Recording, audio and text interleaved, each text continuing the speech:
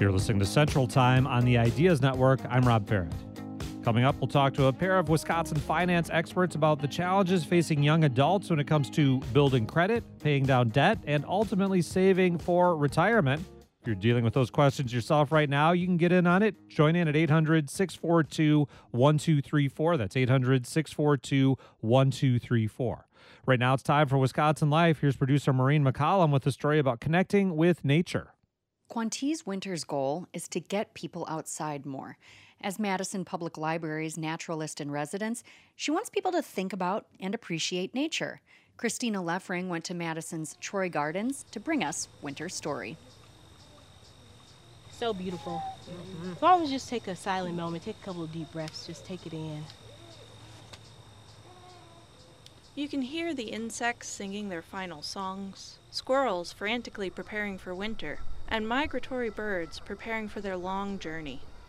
And Quantiz Winters wants you to take it all in. I want you to see the beauty and the enchantment of like the trees and how they sound when the wind is blowing through them, the vibrant colors of the flowers, the smell of dirt, which is like my favorite smell on the planet. I wish I could bottle it up. Like, I want you guys to like have that feeling, almost like being a child again. Like, everything amazes you when you're a child. Nature has been a safe space for Winters since she was a young girl.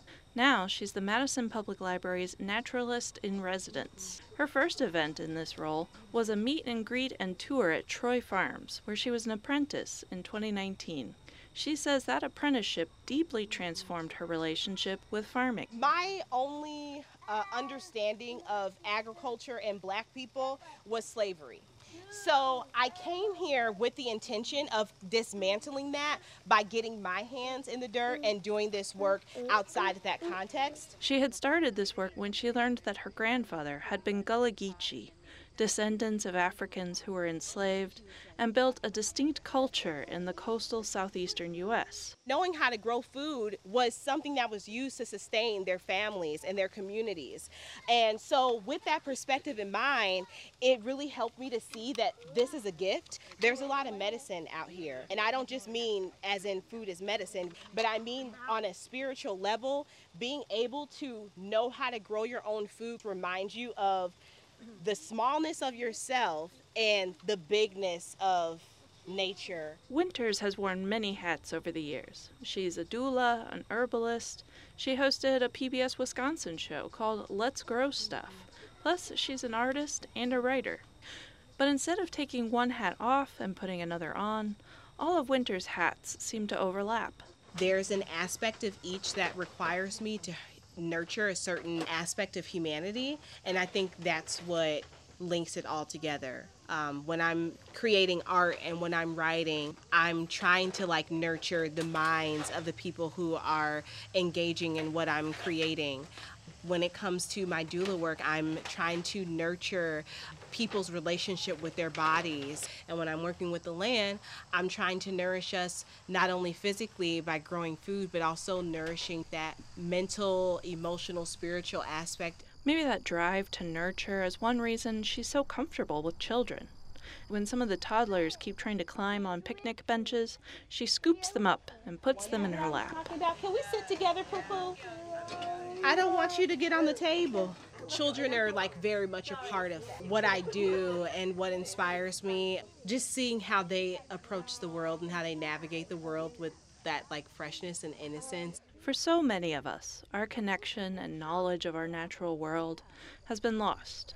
Winter's journey as a naturalist is about reclaiming that connection and also the wonder we often leave behind in childhood. Sometimes the world just kind of goes gray, but we don't take a time to just like stop and be like, wow, what's around me is beautiful. And so I would hope to be able to offer that through like all the different things that we do together, is for y'all to like walk away with that and to feel like a kid again when you're outside.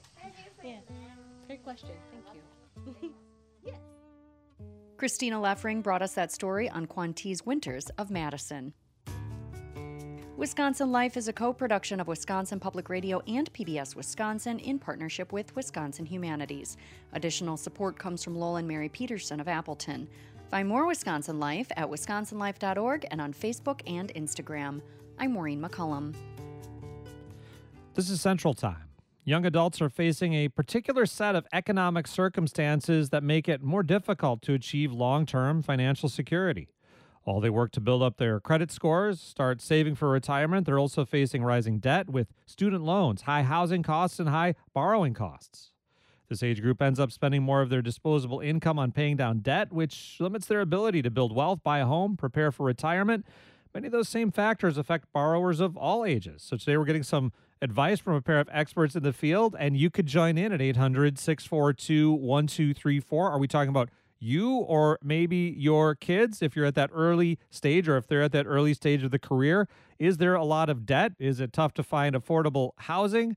And what kind of advice do you need? Join in at 800-642-1234. That's 800-642-1234 or email ideas@wpr.org. Cliff Robb is the Lorna Jorgensen Went Professor in Money, Relationships, and Equality and the Consumer Science Department Chair at UW-Madison. Cliff, welcome to Central Time. Oh, thanks for having me. Happy to be here. And Eric Kroll is a certified financial planner and owner of Hilltop Financial Advisors in Milwaukee. Eric, thanks for being here. I appreciate you having me as well. Thank you. Cliff, how would you characterize the current, economic outlook for young adults who are entering the workforce or just into the workforce these days? So it's very challenging for a lot of reasons, right? We've seen shifts in the marketplace that place greater responsibility on individual consumers in general.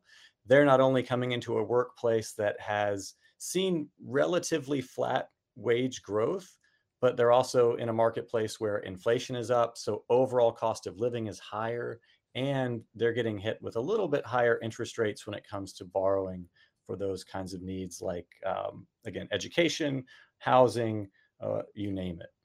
And Eric, when you work on financial planning with younger clients, assuming that younger clients come in to seek financial planning at this stage, what are some of the main concerns you're hearing right now? Yes. And so, yes, younger clients are certainly coming in and have a lot of questions.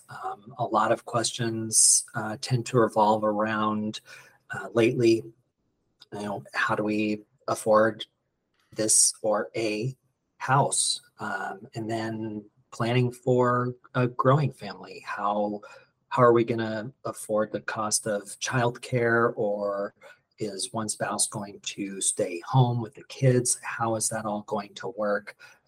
There's a lot of, as a young family, there's a lot of financial issues that you have to deal with and navigate.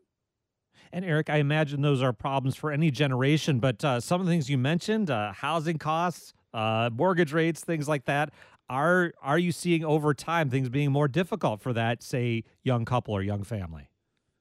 It seems to have certainly got more difficult in the past year to 2 years or so. I would say it was already very hard with the housing market, very low inventories, rising home prices, and then you throw on top of that dramatically rising interest rates, and that really boosts the cost of owning a home.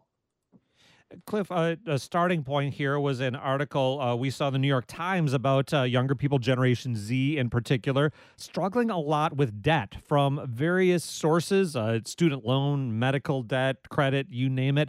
What are you seeing, Cliff, when it comes to debt and young people and how it compares to previous generations?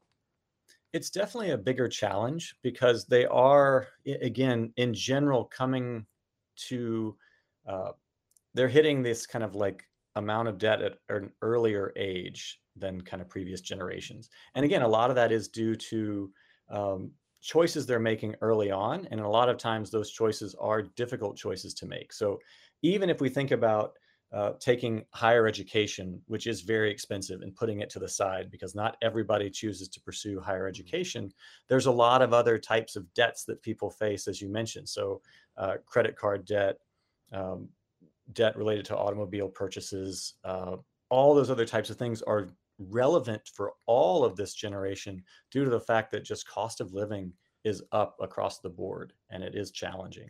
And Eric, when that client comes in and says, "Yeah, I want to start buying a house, preparing for retirement, but here I am. I have this bundle of debt." I know everybody's different, but what do you recommend as starting points for clients to start to tackle that debt?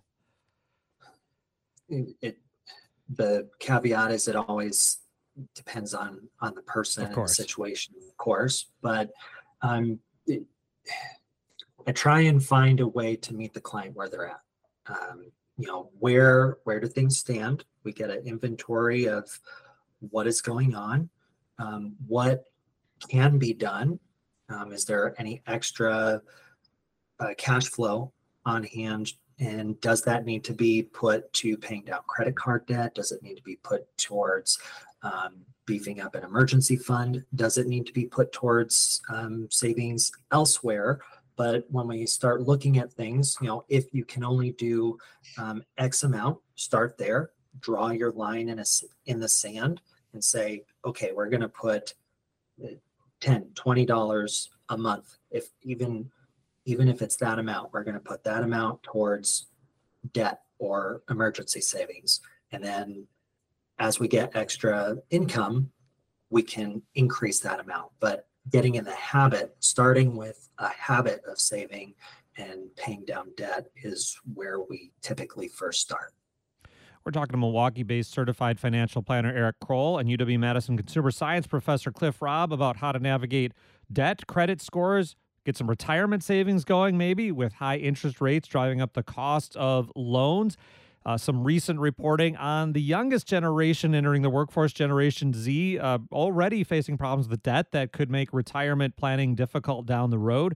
You can join in at 800-642-1234. How are current economic conditions affecting your financial situation, your decision making? If you are that younger person just into the workforce or you have a kid who is, love to hear what you're experiencing.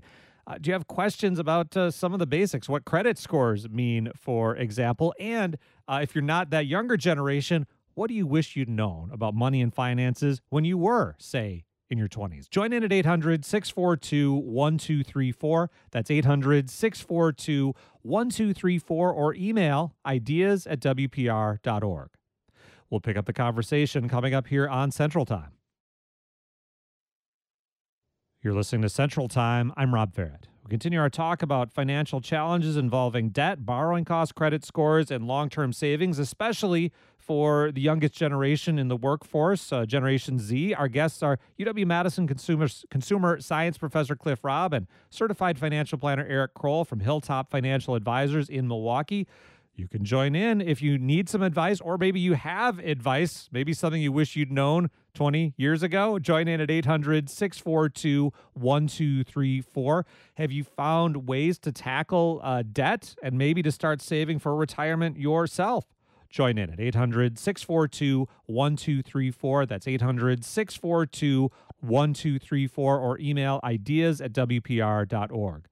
Cliff, people have been talking for years about trying to boost financial literacy in the high school curriculum and elsewhere. What, to you, are some of the key elements of what that generation entering a workforce needs to know when it comes to financial literacy? Yeah, I think there's a lot of key points, but one of the foundational pieces that has kind of arisen in, at least in the US marketplace, is that concept of the credit score. So that's at the heart of the article you were mentioning earlier. And the credit score has become an incredibly important piece of information around consumers and their financial freedom. So if you look back, say, 30, 40 years, the credit score kind of existed, but wasn't such a prominent feature. Whereas now, a young individual coming out into the workforce, that credit score can have a huge impact on their employment. It can have an impact on their ability to borrow.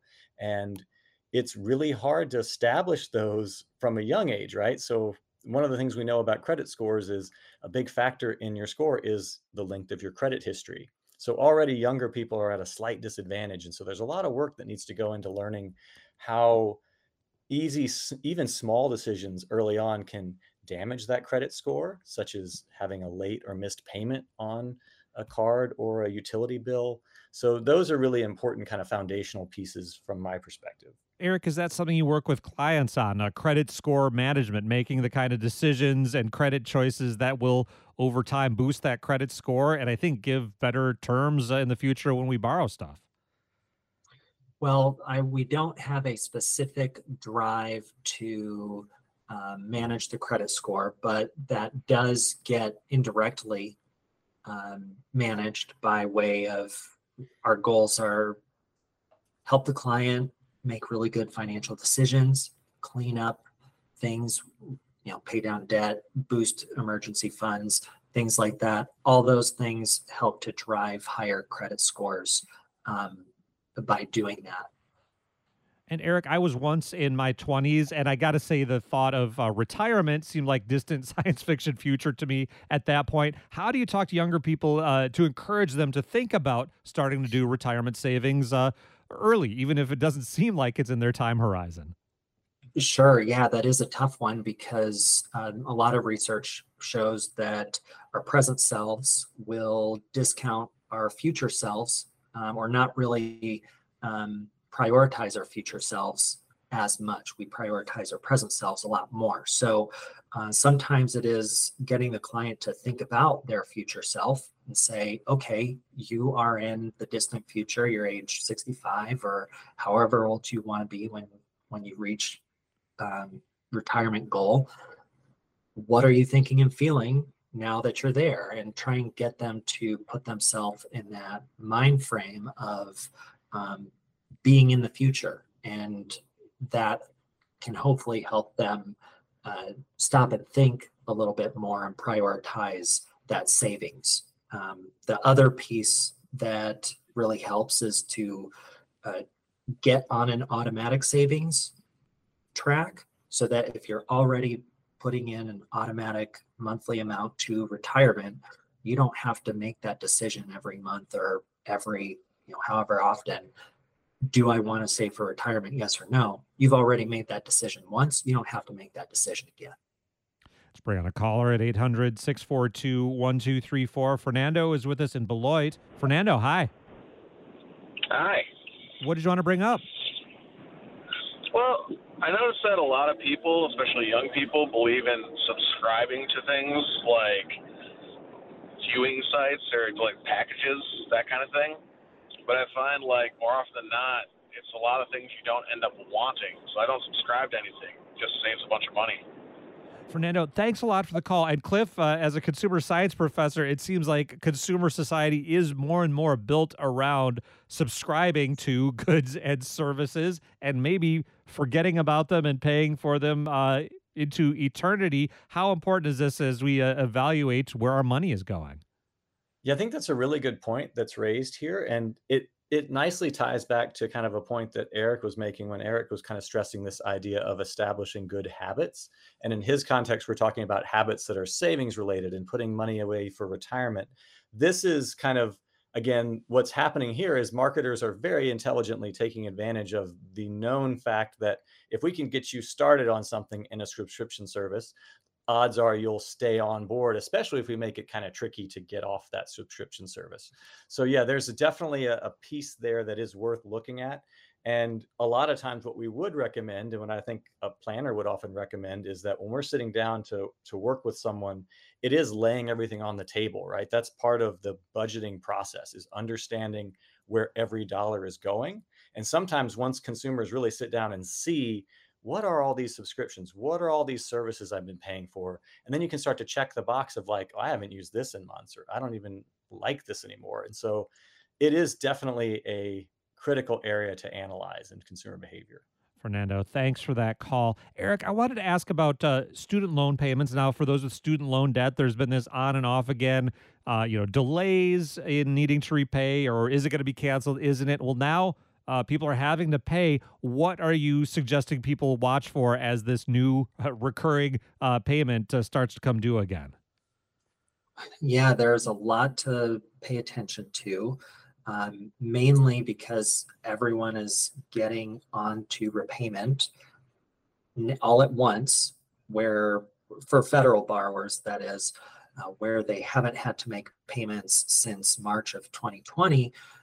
One, there is a big adjustment for borrowers where now they have to account for this payment in their budgets month to month. And then two, for the servicers, they are having to field a ton of extra forms, questions, calls, etc. You name it. They're not always doing the best of jobs also, and there's mistakes made on both ends from the servicers.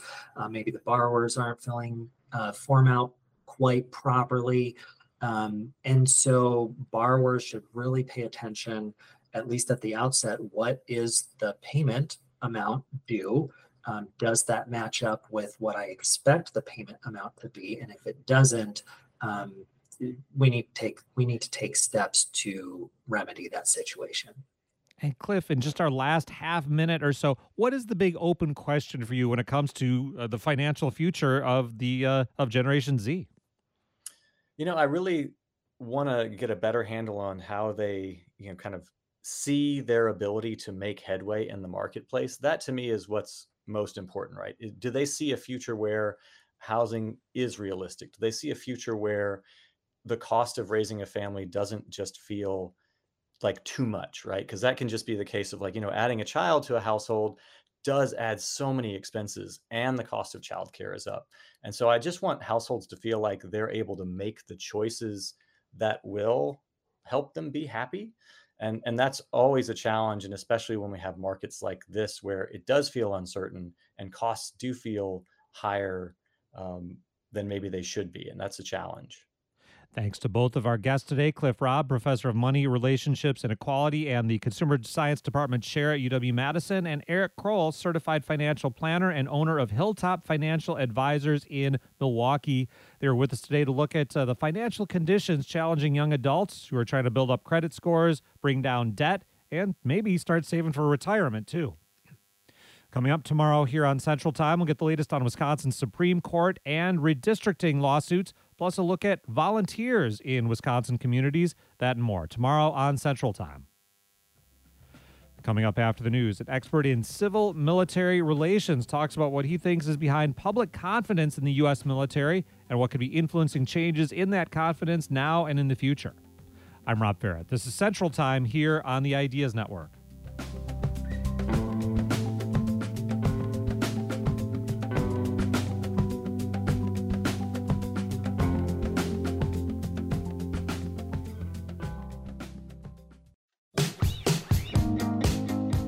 It's Central Time. I'm Rob Barrett. You're with us here on the Ideas Network. What does it mean to have confidence in an institution? It can mean a lot of different things, but in ongoing Gallup polls over time, one trend is clear. Confidence in many American institutions, Congress for sure, the media, churches, the list goes on, is low and has mostly declined over time. With one major exception, the U.S. military. According to a Gallup poll earlier this summer, 60% of respondents said they had a great deal or quite a lot of confidence in the U.S. military. That might sound like a lot. It actually represents a low mark that we hadn't seen since 1997, again, according to Gallup data. So what is it about the U.S. military that gets relatively high marks from the American public? And what does it mean for the military to have that kind of support? Our next guest dug deeper into public opinion to try to answer those questions. You can join in at 800-642-1234. How confident are you in the U.S. military? What does confidence in the military mean to you? Has it changed over time? If you or a family member serve or have served, what's your perspective on public support for and confidence in the U.S. military? Join in at 800-642-1234. That's 800-642-1234 or email ideas@wpr.org. Peter Feaver is a professor of political science and public policy at Duke University, where he's the director of the Duke Program in American Grand Strategy. His new book is called Thanks for Your Service, The Causes and Consequences of Public Confidence in the U.S. Military. Peter, welcome back to Central Time. Thank you for having me. Let's start with these top-line numbers. You dig a lot deeper, and we'll get into that. But can you talk about what the trends have been over the last few decades when it comes to big-picture support for the U.S. military, confidence in the military? Well, I thought you summarized it well. Confidence in the military is high, but hollow. It's high relative to confidence in other government institutions, and this has been true for decades, but it is hollow in the sense that part of the props undergirding it are eroding, and we've actually seen a decline, as you note. And some of the props are brittle in that sense that they could crack quickly. And so, while it is good news that the confidence in the military remains high despite the decline, there's no basis for complacency. Depending on when people grew up, they might assume that it's always been a high, this confidence in the U.S. military. As you point out in the book, post Vietnam War, that wasn't necessarily the case.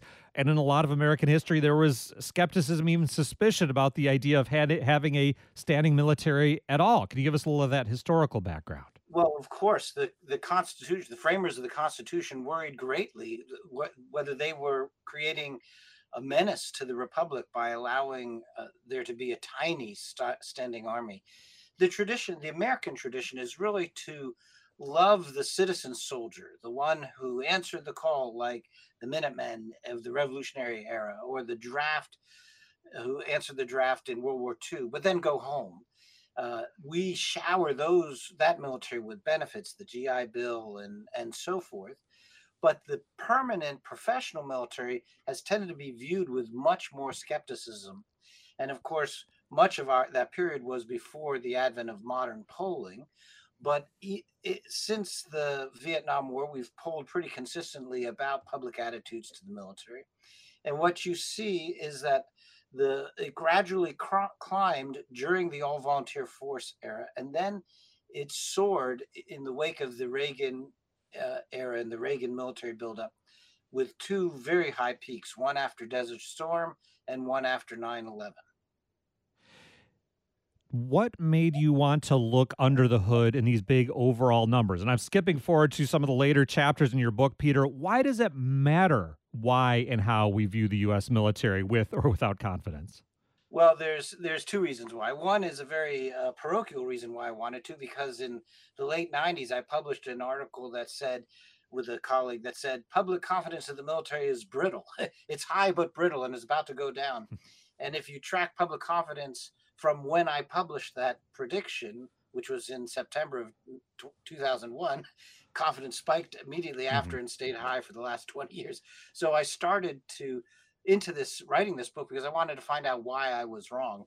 And it's ironic that I came to the same ending that I was at, 25 years ago. I think we are high but hollow. And what propped up public support was the rally to the flag after 9/11.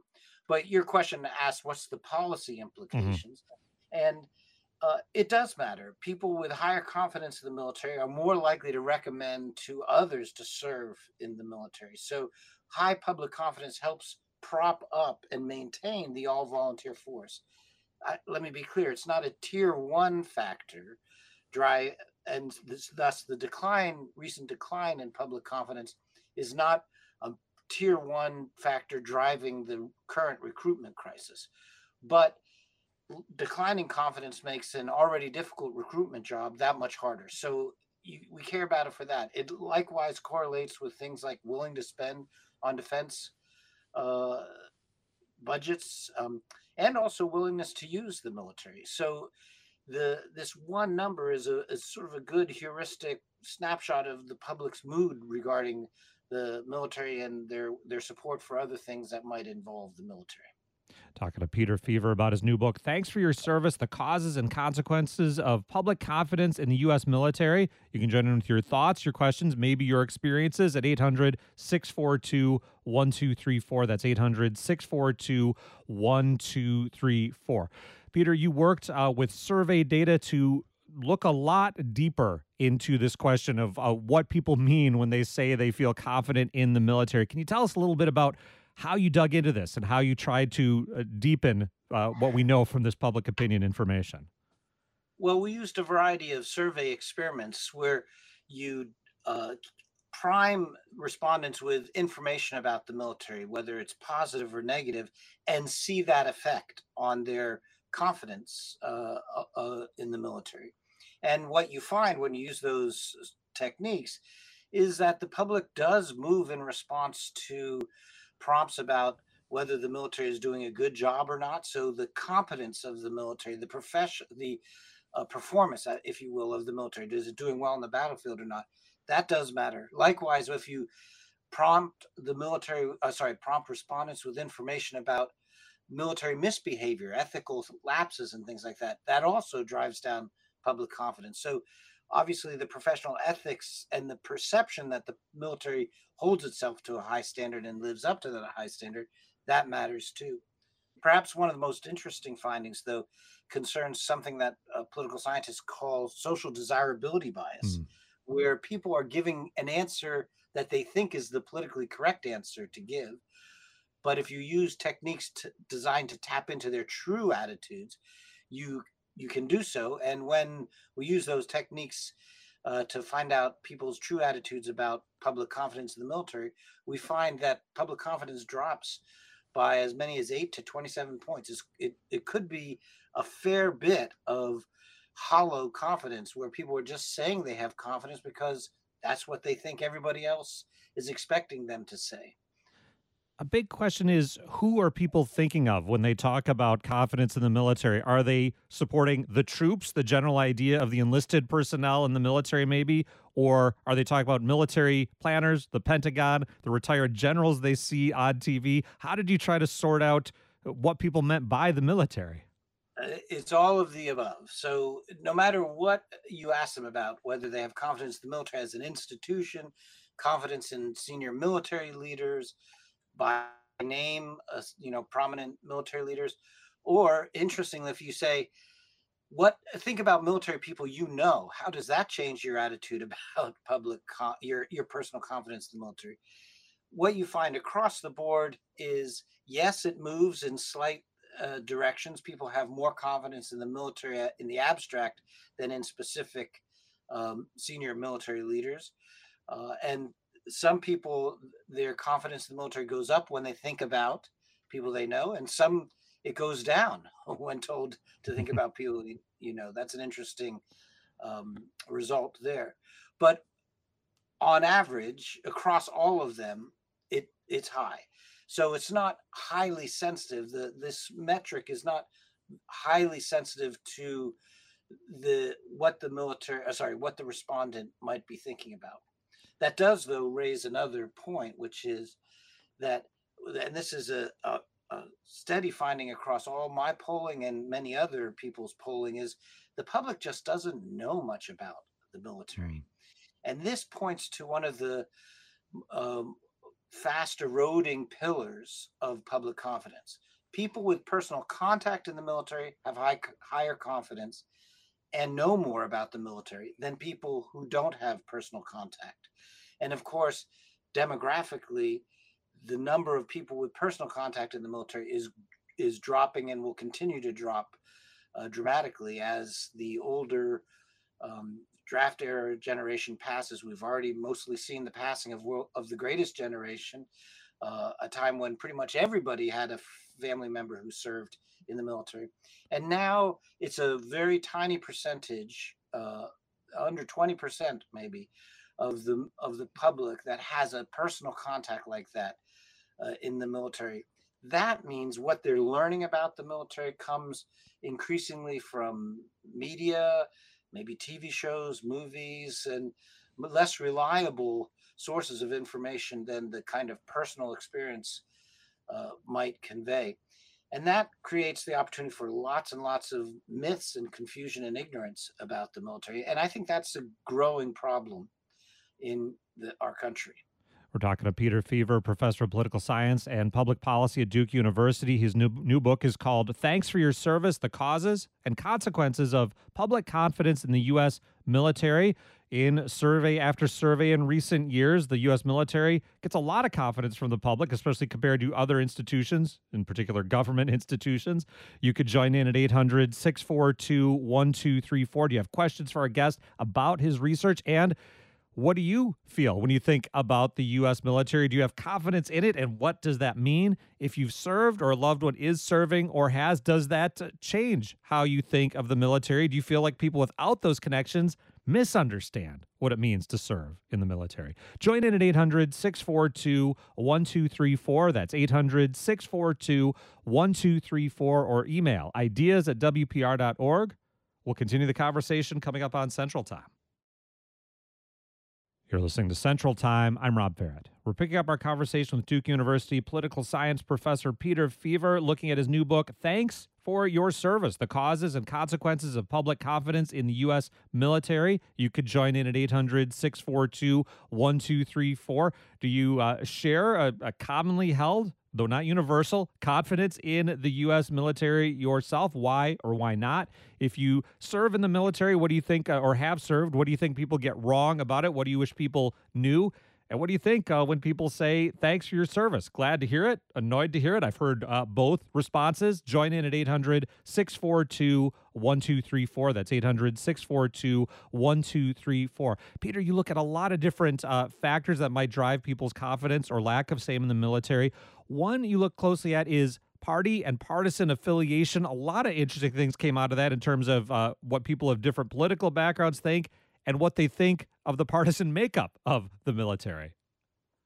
Right. So the one of the strong findings is that Republicans traditionally have held much higher esteem in the military than Democrats. So while Americans on average hold the military in high esteem, it's for Democrats, it's a majority view. For Republicans, traditionally, it's been a super majority view, very, very high. And it almost becomes an identity issue where Republicans say, if you are a Republican, that means you have confidence in the military. If you have confidence in the military, that's a sign likely that you're Republican. That changed in the last 3 years, interestingly. And I think partly changed in response to action by President Trump and other opinion leaders in the Republican Party who started to attack individual members of the military. And then in the last year or two, attack the military as an institution, accusing it of being quote unquote woke. And as a consequence, Republican confidence in the military has moved down markedly. The decline you mentioned at the top is mostly due to a decline among Republicans who now are more skeptical. And so that's opening up an interesting and perhaps problematic period where the military is becoming politicized and becomes a partisan punching bag. And the net result of that could be declining confidence in the military overall. The public, of course, defines politicization as when the military agrees with the other party. So Republicans are not bothered if they see the military agreeing, on a policy issue with a Republican majority. But they are bothered if they see the military agreeing with the policy position that the Democrats hold, and vice versa. And so that means the military is kind of whipsawed. They can't win if they become a partisan football. And we're seeing that increasingly in the last several months. We've made now the military combatants in our culture wars. And that's a very pernicious development that's likely over the long term to hurt public confidence in the military. Another concern you have is the public's understanding or maybe lack of understanding of the relationship between civilian control of government and the military, and the potential that support for the military might lead people to want to do things that it ought not to do under our system of civil military relations. Can you talk about that a little? Right. One of the things that the public doesn't know a lot about is civil military relations.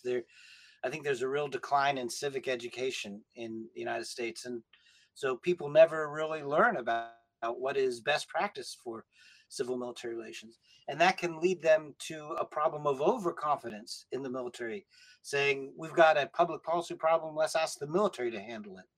And we've seen that over the last 3-4 years where the military is rushed out by political leaders as the solution to whatever is the policy problem. We need to deliver COVID vaccines. Let's ask the military to do it.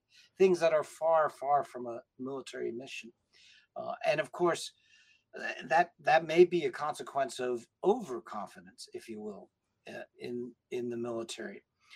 And it also is the case that the public is willing to ask the military, have the military do things that would actually be detrimental to civilian control.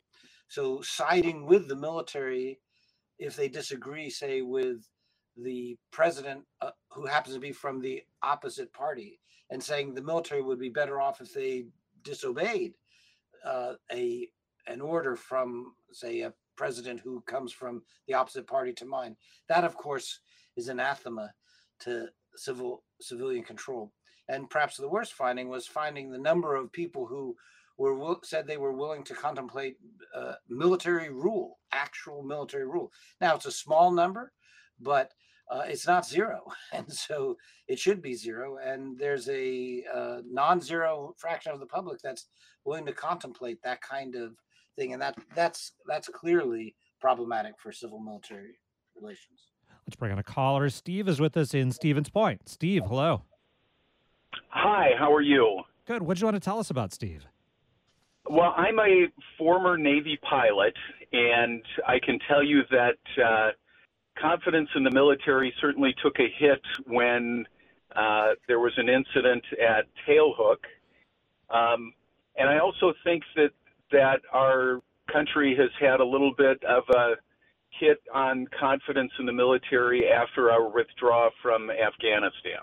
Steve, both great points. Thanks for calling in. First of all, Peter, he gets into something you look at in the book. Our perception of professional ethics in the military took a hit, Steve says, with Tailhook, the rape and sexual harassment scandal.